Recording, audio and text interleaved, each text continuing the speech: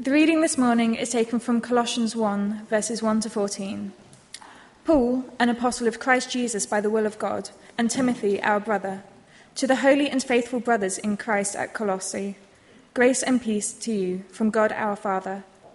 We always thank God, the Father of our Lord Jesus Christ, when we pray for you, because we have heard of your faith in Christ Jesus and of the love you have for all the saints, the faith and love that spring from the hope that is stored up for you in heaven, and that you have already heard about in the word of truth, the gospel that has come to you. All over the world, this gospel is bearing fruit and growing, just as it has been doing among you since the day you heard it and understood God's grace in all its truth. You learned it from Epaphras, our dear fellow servant, who is a faithful minister of Christ on our behalf, and who also told us of your love in the Spirit. For this reason, since the day we heard about you, we have not stopped praying for you and asking God to fill you with the knowledge of his will through all spiritual wisdom and understanding. And we pray this in order that you may live a life worthy of the Lord and may please him in every way, bearing fruit in every good work, growing in the knowledge of God, being strengthened with all power according to his glorious might, so that you may have great endurance and patience, and joyfully giving thanks to the Father, who has qualified you to share in the inheritance of the saints in the kingdom of light. For he has rescued us from the dominion of darkness and brought us into the kingdom of the Son he loves, in whom we have redemption, the forgiveness of sins. Our second reading is from Colossians chapter 1, starting at verse 15, and this continues from where Claire finished earlier. He is the image of the invisible God, the firstborn over all creation. For by him all things were created, things in heaven and on earth, visible and invisible, whether thrones or powers or rulers or authorities. All things were created by him and for him. He is before all things, and in him all things hold together. And he is the head of the body, the church. He is the beginning and the firstborn from among the dead, so that in everything he might have the supremacy. For God was pleased to have all his fullness dwell in him, and through him to reconcile to himself all things, whether things on earth or things in heaven, by making peace through his blood shed on the cross. First of all, I'll apologise if you've heard this before, but when I was 15 or 16, I felt very strongly that I was called full-time to full-time Christian work of some description. It was obvious, therefore, what I should do. I should become a teacher or a doctor, and I should go and work as a missionary, because that's what women did. So at 16, after GCSEs, I was all set to go and work in a children's home in Haiti over the summer. And less than 3 days before I was meant to go, I got a phone call telling me that the place was under government investigation, it just wasn't safe, and I couldn't go. I was gutted. The next year I spent the summer teaching English in Russia, don't laugh, with 4 others who all had distinct accents. We could tell who had taught which group. It was quite funny. That was a guide trip. It wasn't a mission trip, but it was worthwhile nonetheless. The year after that, I decided I was taking a year out, and I was going to do a year with Youth with a Mission in Argentina.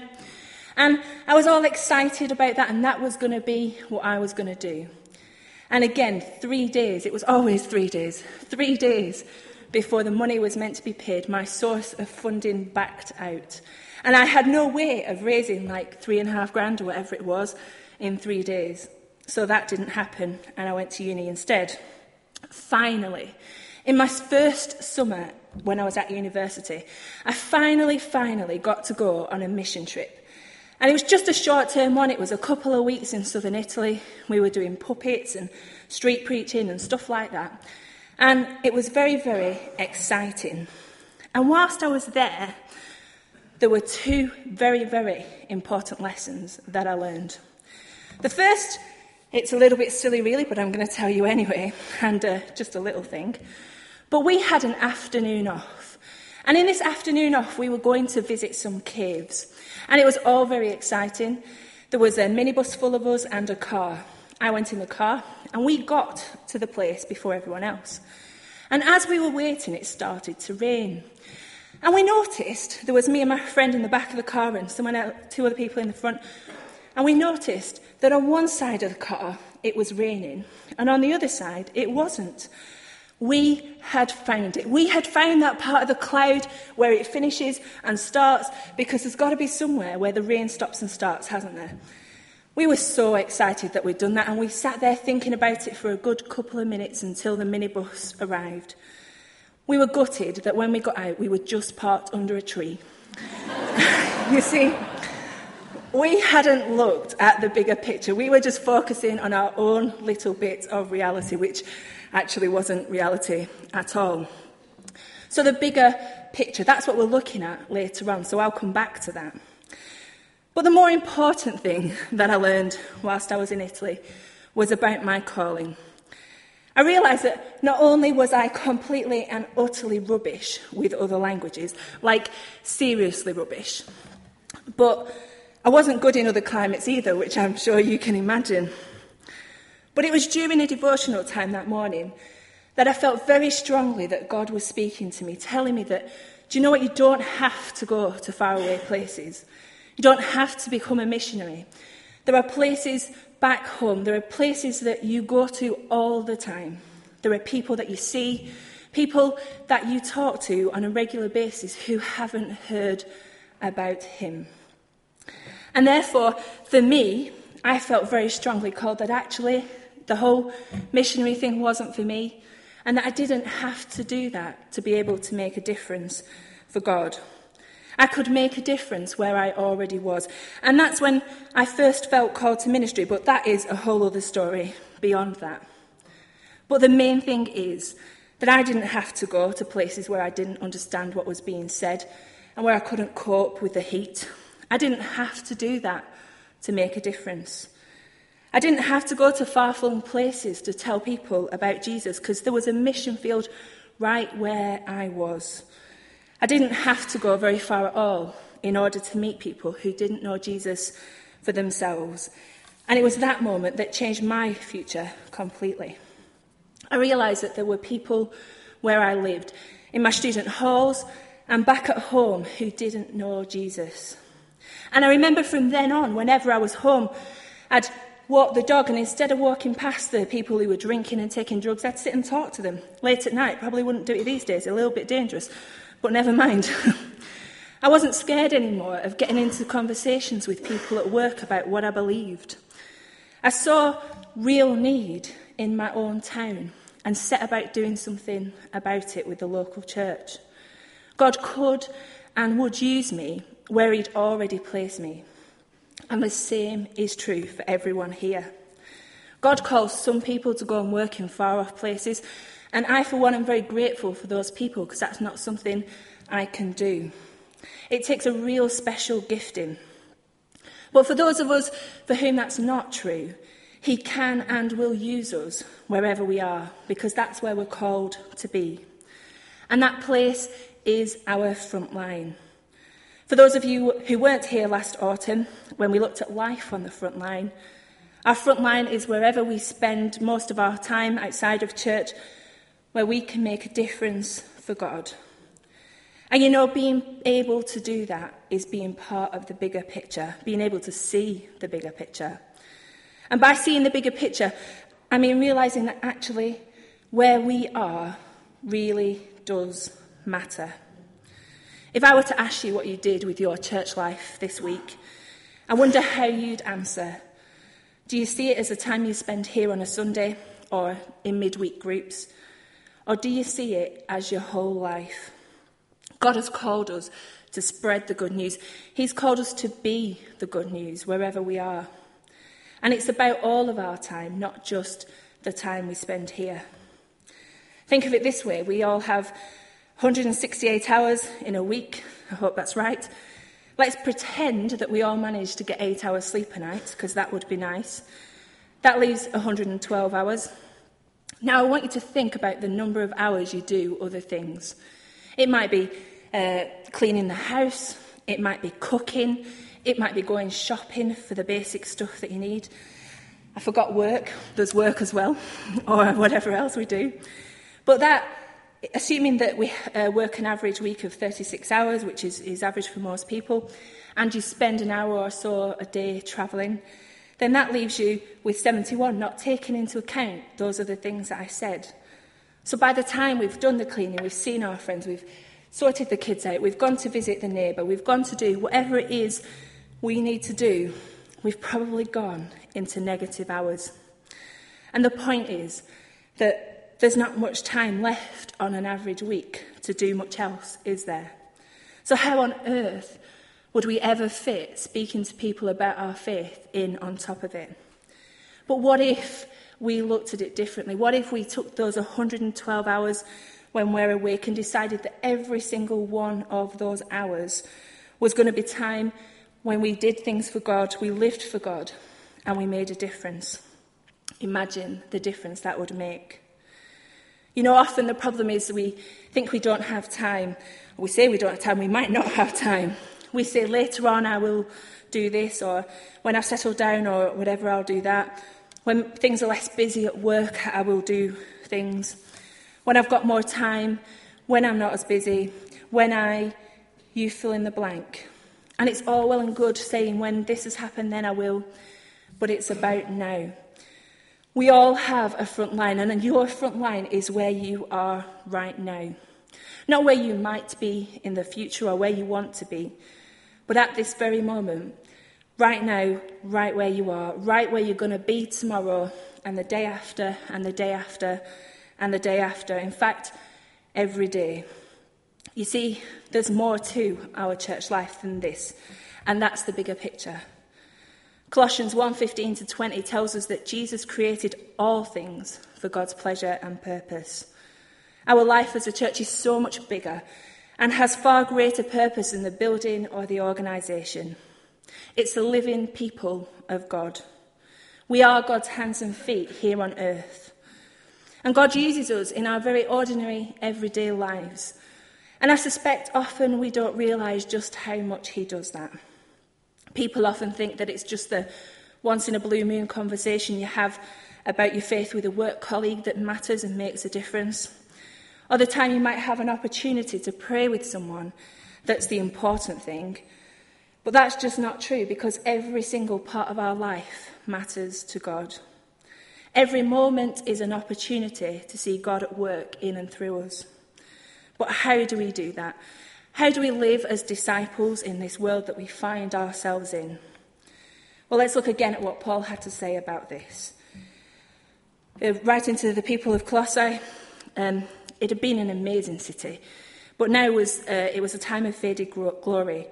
And Paul is saying that those places where they spend their time, it's important.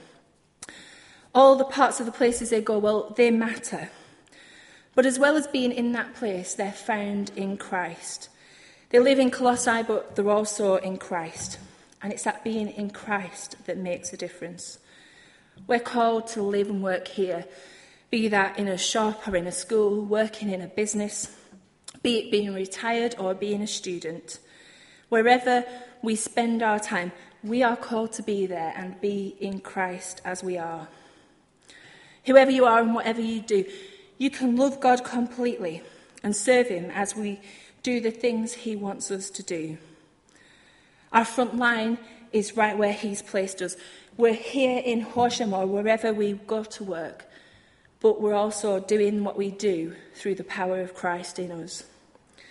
And by that, I mean that all things were created by him and for him.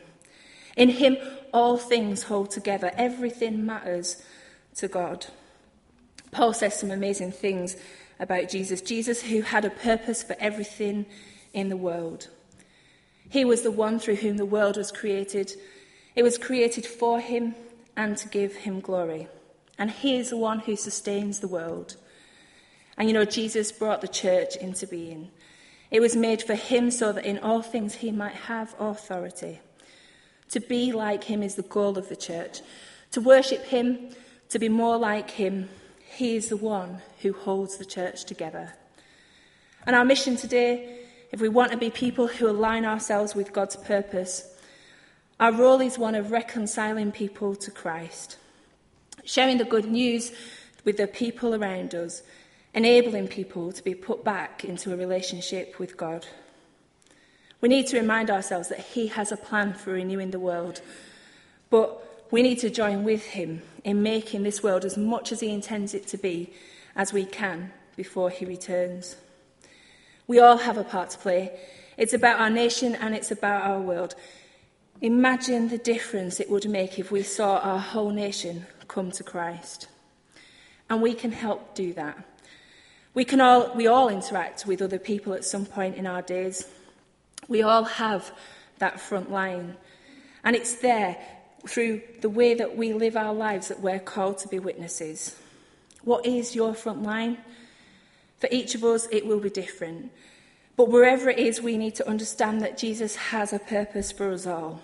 And the best place to start is by realising that the task is for everyone, not just the few. I want to look at a few verses that follow on from the reading that Adrian read. Verses 21 to 23 in the Message version says, "You yourselves are a case study of what he does. At one time you all had your backs turned to God, thinking rebellious thoughts of him, giving him trouble at every chance you got. But now, by giving himself completely at the cross, actually dying for you, Christ brought you over to God's side and put your lives together, whole and holy in his presence. You don't walk away from a gift like that. You stay grounded and steady in that bond of trust, constantly tuned into the message, careful not to be distracted or diverted. There is no other message, just this one. Every creature under heaven gets the same message. I, Paul, am a messenger of this message." There is no other message, just this one. There is just one message that we're called to convey. And that message is that we can all be reconciled to God through Jesus and what he did on the cross. The cross shows us that all things matter to God, all people matter to God. Every single one of us are important to him, and it's important that we let people know about that. The whole of creation matters to God. Nothing is more important than anything else. No one is more important than anyone else. And we need to remember that, because if we don't, we reduce God's creation to be less than he intended. If we're to live whole lives, we must remember that God's mission is about all things. God wants to work in the lives of all people. God wants to work in all situations. Jesus created all things in the beginning. He rules over all things, and he will reconcile all things to himself in the end. Jesus changed everything for everyone. All things matter to God, and that's the bigger picture. There's nothing he didn't create, nothing he doesn't rule over now, and nothing that will not be reconciled to him. And the things we do day by day matter to God. Mark Green said this. So people's workplaces come into this. It's always easy to see that in the work that involves people is worthwhile. After all, God loves people. But there's more. There's creativity and beauty. So the work of painters and decorators and chefs matter to God. There is order. So IT consultants and mechanics find that their work matters. There is work that allow others to thrive, accountants and therapists. But for all of us, there is a sense that for us to live with this big picture feeding our imagination, we need to offer our lives so that we might live worthily of our calling. The calling that's embraced by the Lordship of Jesus over every area of creation. The Lordship that redeems, renews, recreates and reconciles. It all matters to God. The little conversation you have, the smile that you give to someone in the street, just the small little chat that you might think is insignificant. Everything that we spend our time doing matters to him, and he can use us to make a difference for him. And finally, did you know that apparently only over half of the toddler groups in the UK are run by the church? Most of the debt counselling that goes on in the UK is through the church. The organisation that puts in more than 72 million volunteer hours a year, well, that is also the church. Tons and tons of food given to food banks, it's done so by the church. Places where local provision is lacking, it's often the church that steps in to meet the needs. The hope of the world, well, that's also the church, or more to the point, God working through his church. We need to be open to allow God to work through us. I won't repeat those 6 M's, but those 6 M's that we're going to look at through the coming weeks. And as we begin to look at those things, let's remember the bigger picture, which reminds us that all things matter to God. God continues what he started on the cross through his church, bringing people back to him. That's the hope of new life. And he does that through us.